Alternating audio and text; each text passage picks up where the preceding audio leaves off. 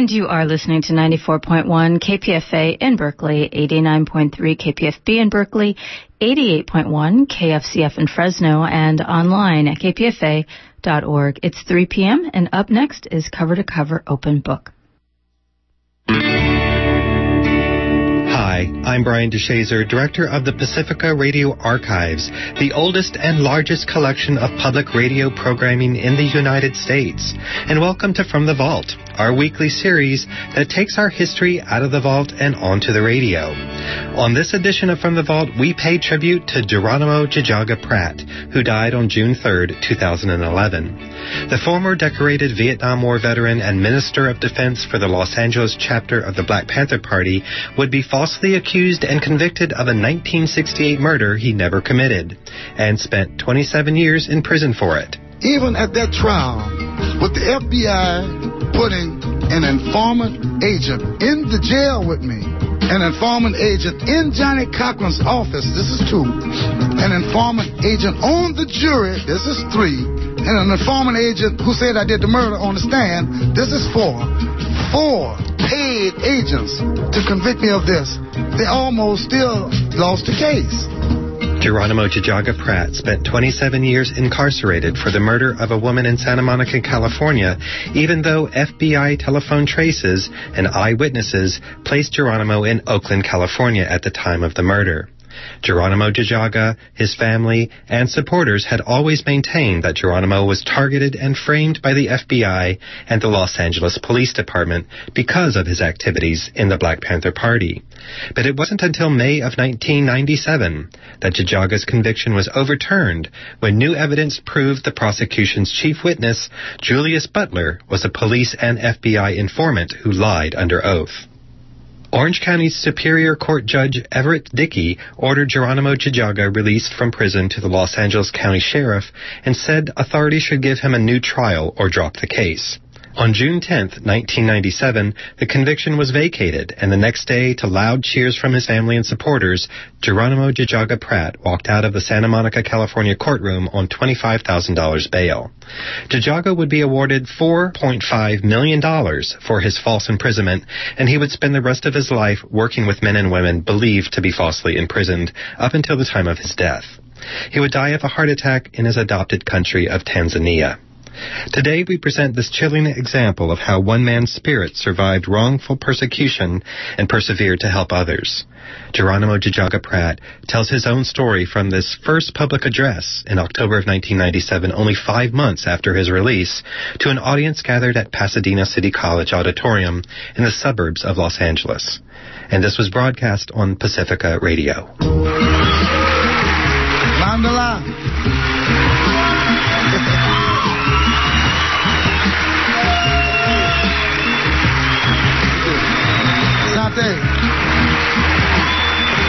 Sante sana. Gracias. Arigato. I'm trying to say thanks in every language I could remember, because this is really touching to see so many, and thanks to the Cross Cultural Center, that's what it's all about. So many brothers and sisters coming together to make something happen. And I can't say thank you enough. I can't say asante enough. And I also want to give thanks to the elders, like I always do before I start trying to convey these words to you that I'm not so adept at doing. Because, like I tell everyone, my role in the movement was not the one behind the mic. It's hard to try to, after 27 years, come and make you understand that during those 27 years, you've been told a lot of stories, like we say down home, a lot of lies and a lot of untruths. And I've always dealt with truth. I could have left prison a long time ago. They offered me big money. I could have escaped. But you charged me with a murder I didn't do. I'm not going nowhere until you clear it up. And I would tell you, I don't care. You know, that woman had a life. Mrs. Carolyn Olsen had a life that was used like so many of us was used and expended. And her life was wasted by these vicious programs. And I wanted to know. I wanted the truth to come out. But I was in a hole. They put me in a hole for the first 8 years. No visits. They attacked me. All I wanted to do is expose the truth. Everything about the revolution, everything about everything else got to be on hold. I want to expose the truth that my mother did not raise a murderer. And don't put that on me. And that Mrs. Olson, we learned, was a very progressive person who was a part of the anti-war movement at the time. And strangely enough, she's dead. I'm in prison. What something is not working here, you know. So I wanted to expose that. I didn't know about Nixon then. I didn't know about COINTELPRO then. But I knew something was amiss, and I knew it was more than the little peons they had around here, and the L.A. and area LAPD, Sheriff's Department, who was playing their little FBI games. I knew it was more than that. But at the time, we did not know that Richard Nixon and his girlfriend, J. Edgar Hoover, had plotted to kill and destroy one of the most beautiful movements that history has ever seen. And these sick individuals were allowed to get away with it. And when it was exposed, and I was in Folsom Prison facing sadistic guards who were shooting us with guns, and all kind of manipulated prisoners who were trying to stab and kill. While this was going on, Nixon is being exposed, if you're old enough to remember during the Watergate hearings, as a criminal. And later on, J. Edgar Hoover and all the rest of them. So it stands to reason that they're exposed as criminals, and they're the ones who put us in prison, then we can't both be criminals. So I wondered, well, what's happening? But I'm in prison. We didn't have TVs and radios back then. We hardly got any mail. We hardly got any visits back during those years, those first 8 years in prison. So communications was hard coming both in and out. But it would baffle me, what is going on? This man has been exposed as one of the worst criminals that ever sit in that house. And all of the details of the Watergate papers, everything that was revealed during all the corruption around Vietnam and the attacks against the Black Liberation Movement and other movements, the Asian Liberation Movement, the Mexican Liberation Movements, all of the movements back then, the Native Liberation Movement, no one was left untouched. And nothing was being done. Oh, he's going to be kicked out of office. You know, we're going to do that, and we're going to send him, you know, we understand. And it was strange that we went to San Quentin and he went to San Clemente. It didn't add up. Now, here's this man who's responsible for the death and destruction of so much. You know, so this is one of the things that I always try to encourage people to wake up, because there's so much has led you down paths that have you believing that when you see me 27 years later, that you come up to me and you ask me for an autograph. And I love you for your sentiment, but it tells me that you don't know who I am. I'm not a movie star.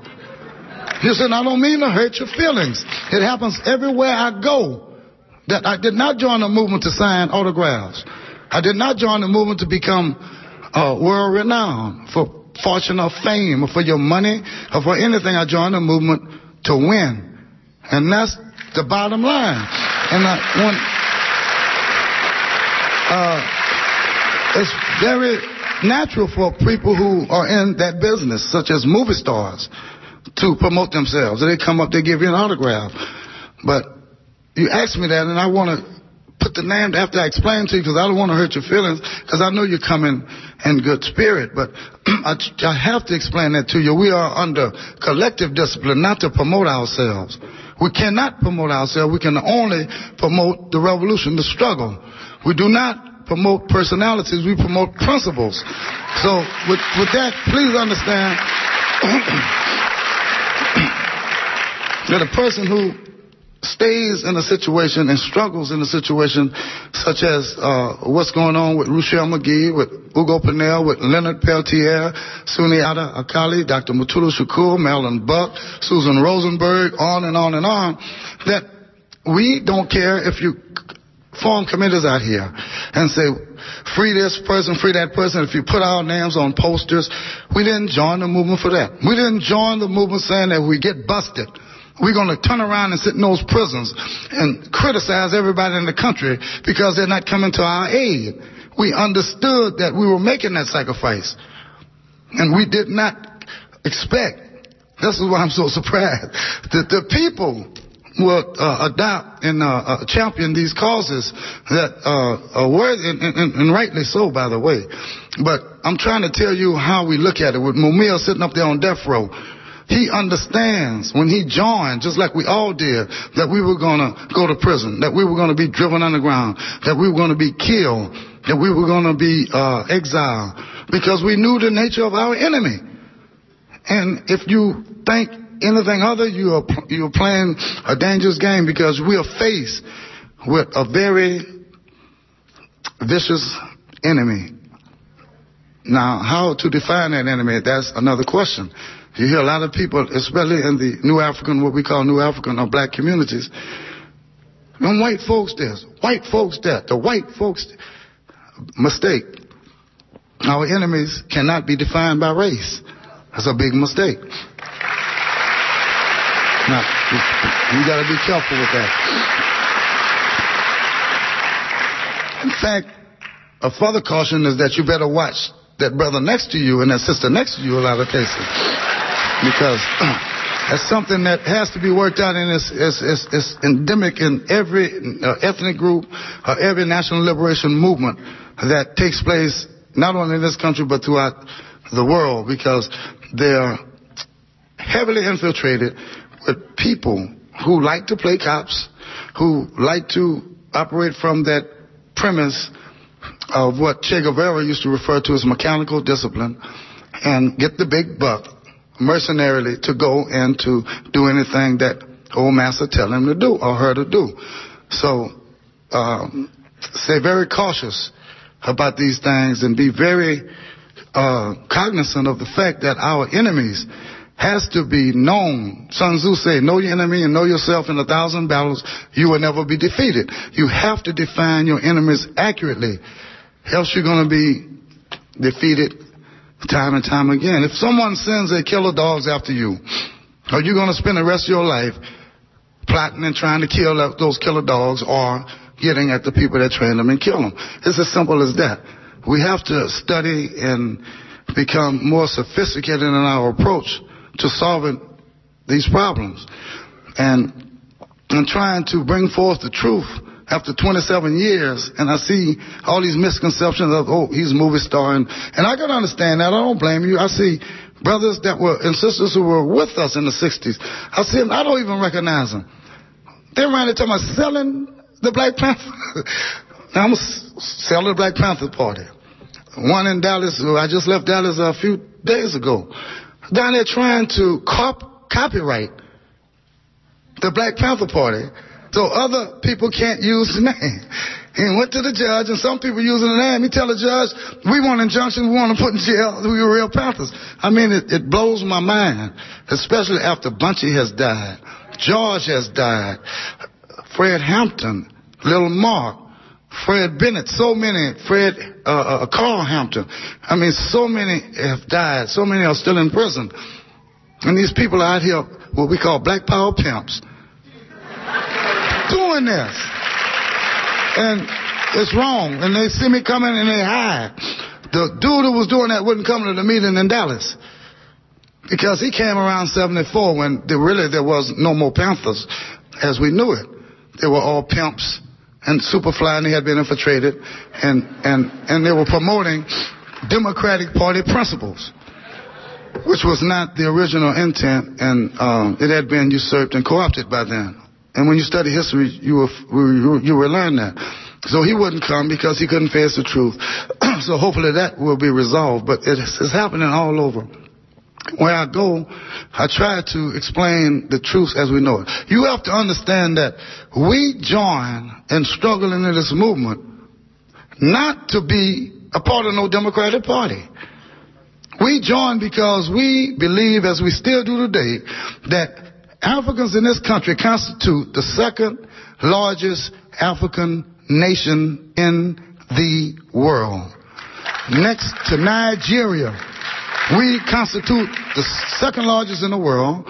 We have the wherewithal to fill an entire nation. We have over $600 billion a year go through our nation. We have the brain power that will surpass any, I think, of the world.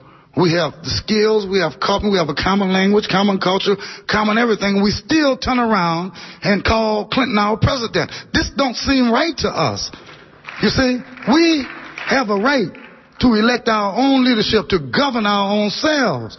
And this is what we fought for. Read the 10-point of the programs of the Panthers, of other organizations back in the 60s. And it states very clear that we call for a United Nations supervised plebiscite to let it be known what we want. Not some hand-picked leaders that you put and impose upon us who tell you, oh, we want this. They do not speak for us. Let us speak for ourselves.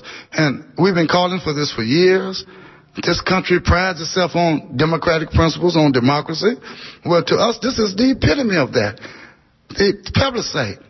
We don't want y'all involved in it. We want the United Nations to supervise it because we don't trust the United States. And it's as clear as that. If they're involved in it, I'm not going to have anything to do with it. But the referendums and the surveys we took in the 60s, if you remember, even Newsweek did one, I think in 1969. And they polled all throughout the country, and it came back 92% in support of not only the Black Panther Party, but nationhood, national independence. Then right after that, they escalated their COINTELPRO attacks. It's a shame for us to be so large, so huge, so capable, so qualified, that we still turn around and let old Massa patrol our communities while our children are dying with this dope, send our children to their schools where they miseducate them and confuse them with this cultural invasions. It's a shame that we have not called for a state of emergency at the alarming rate in which our young men and women are going to prison. And we're sitting down here. It's a shame. And you're going to the White House. You're going to Capitol Hill. You're going to someone else. Old Massa. Oh, can I do this? Can I start this program? Old Master, yeah, you could do that, give you a few million, and turn around and build 50 prisons behind your back, and hire your nephews and your nieces to work in the prisons to shoot us and to kill us. I just left them. I just left little brother, a little Crip, standing up arguing with another Crip. Didn't throw no blows. Before he knew it, a bullet goes through his head, the whole back of his head blown out, right down to Hatchery Prison. I was there. He didn't even throw a blow. We looked. The guard that killed him was blacker than midnight. A black guard. The same way in Soledad. Same way in Folks. You got Mexican guards killing young, beautiful, promising Mexican prisoners. It's a damn shame they got you killing your own sons and daughters. And you sit down here and we don't do nothing about it. It should be a state of emergency. That this is a form of genocide. These prisons are nothing but tools that's used to further this war of genocide against peoples of color especially. And it's a shame if you could see what they're doing to the black and the brown prisoners in those prisons today. It was a shame when I went in, but it ain't nothing like it is today with those young brothers coming in, confused, not knowing, meaning well, coming from a street that done gave them drugs, that done victimized them, to call them gang, blamed them, when you know it's coming from Langley, Virginia.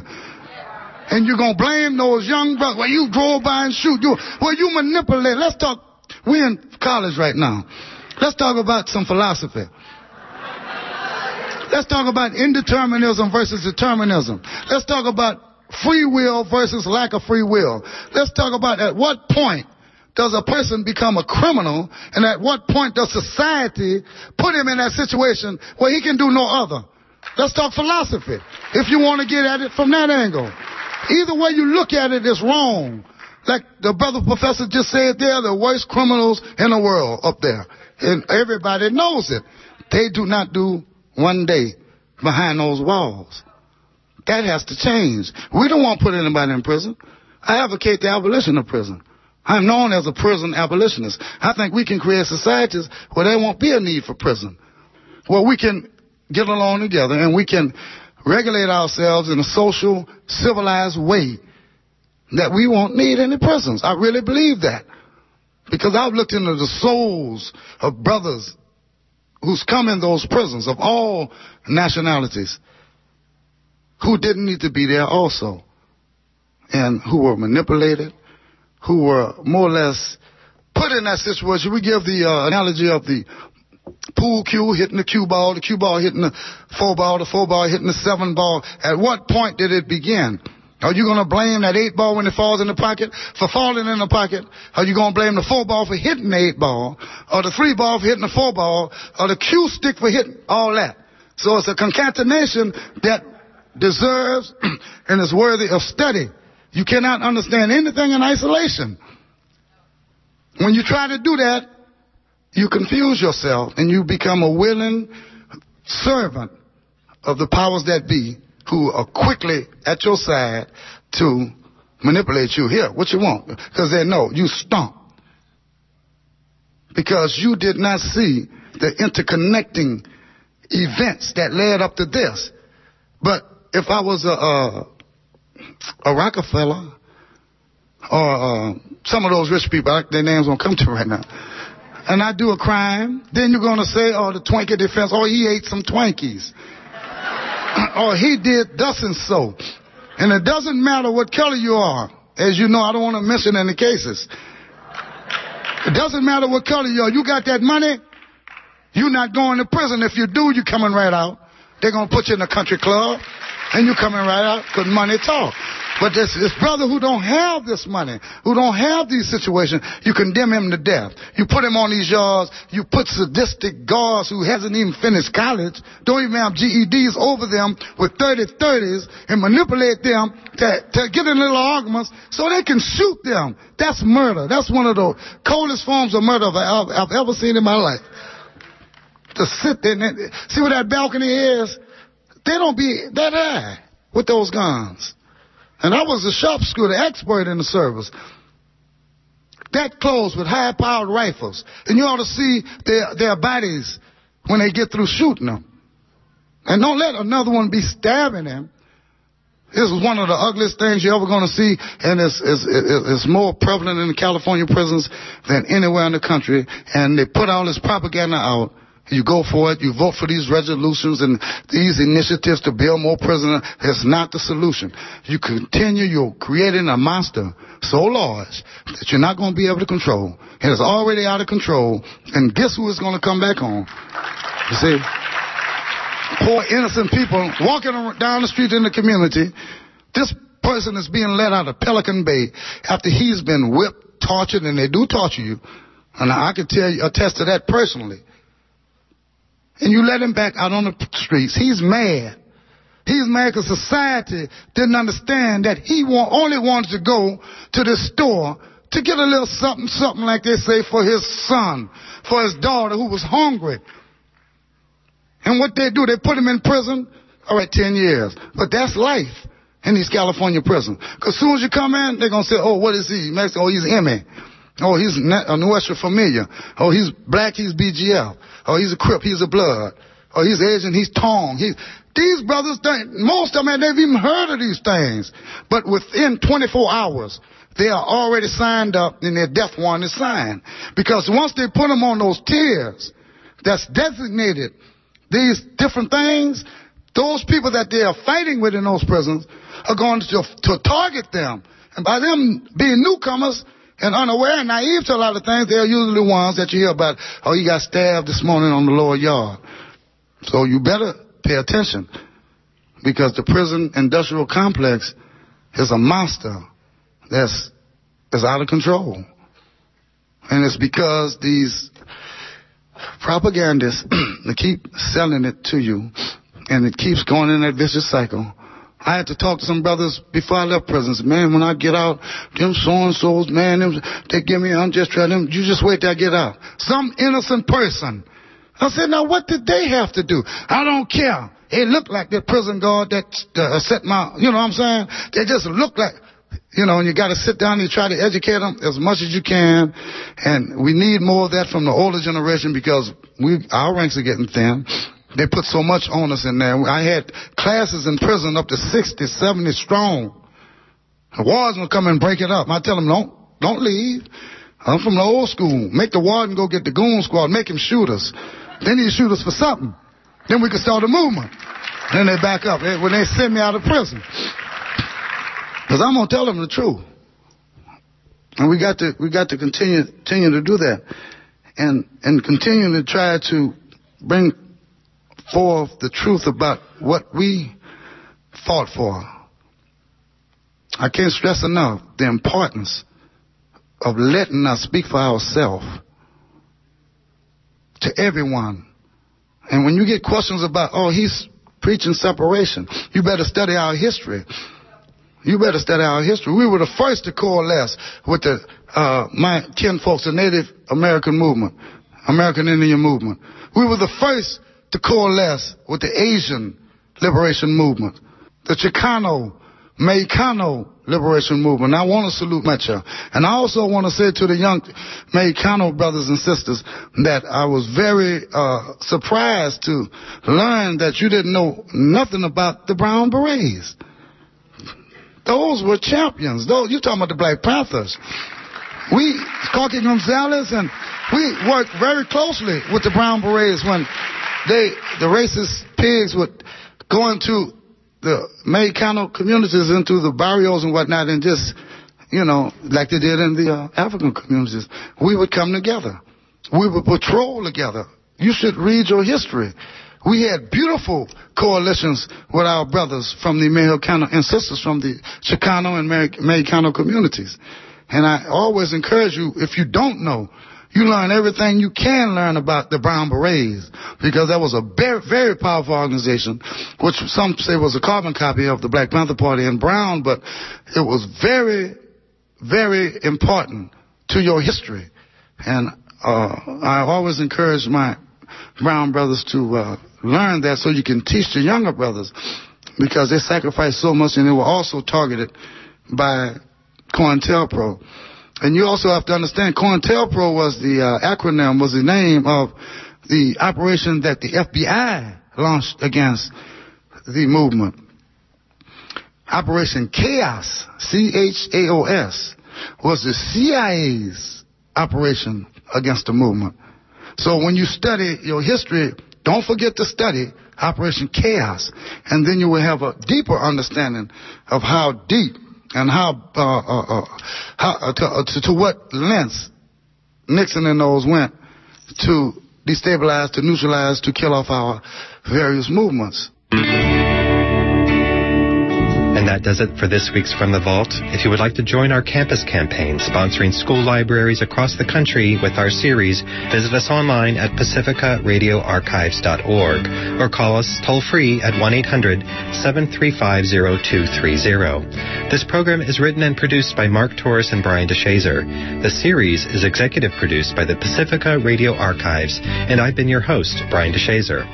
From the Vault is presented as part of the Pacifica Radio Archives Preservation and Access Project, which is supported in part by an award from the National Endowment for the Arts and past grants from the American Archive funded by the Corporation for Public Broadcasting, the Grammy Foundation, the Ford Foundation, partnerships with UC Berkeley's Moffett Library, and from Pacifica members.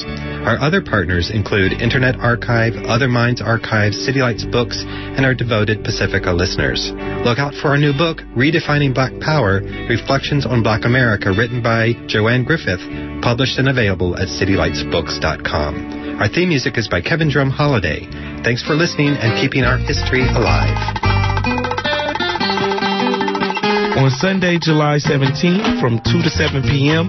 at Little Bobby Hutton Park, a.k.a. Defirmary Park, on 18th and Adeline in West Oakland, there will be a memorial tribute to the life of former political prisoner Geronimo Jijaga, who recently transitioned on June 2nd of 2011. KPFA's own Avacha will be performing, as well as local jazz legends Favia Kuchijagalia and the first woman to join the Black Panther Party, violinist Tarika Lewis. Yours truly, the Minister of Information, JR, from the Morning Mix, will be hosting. For more information, you can go to itsabouttime.bpp.com.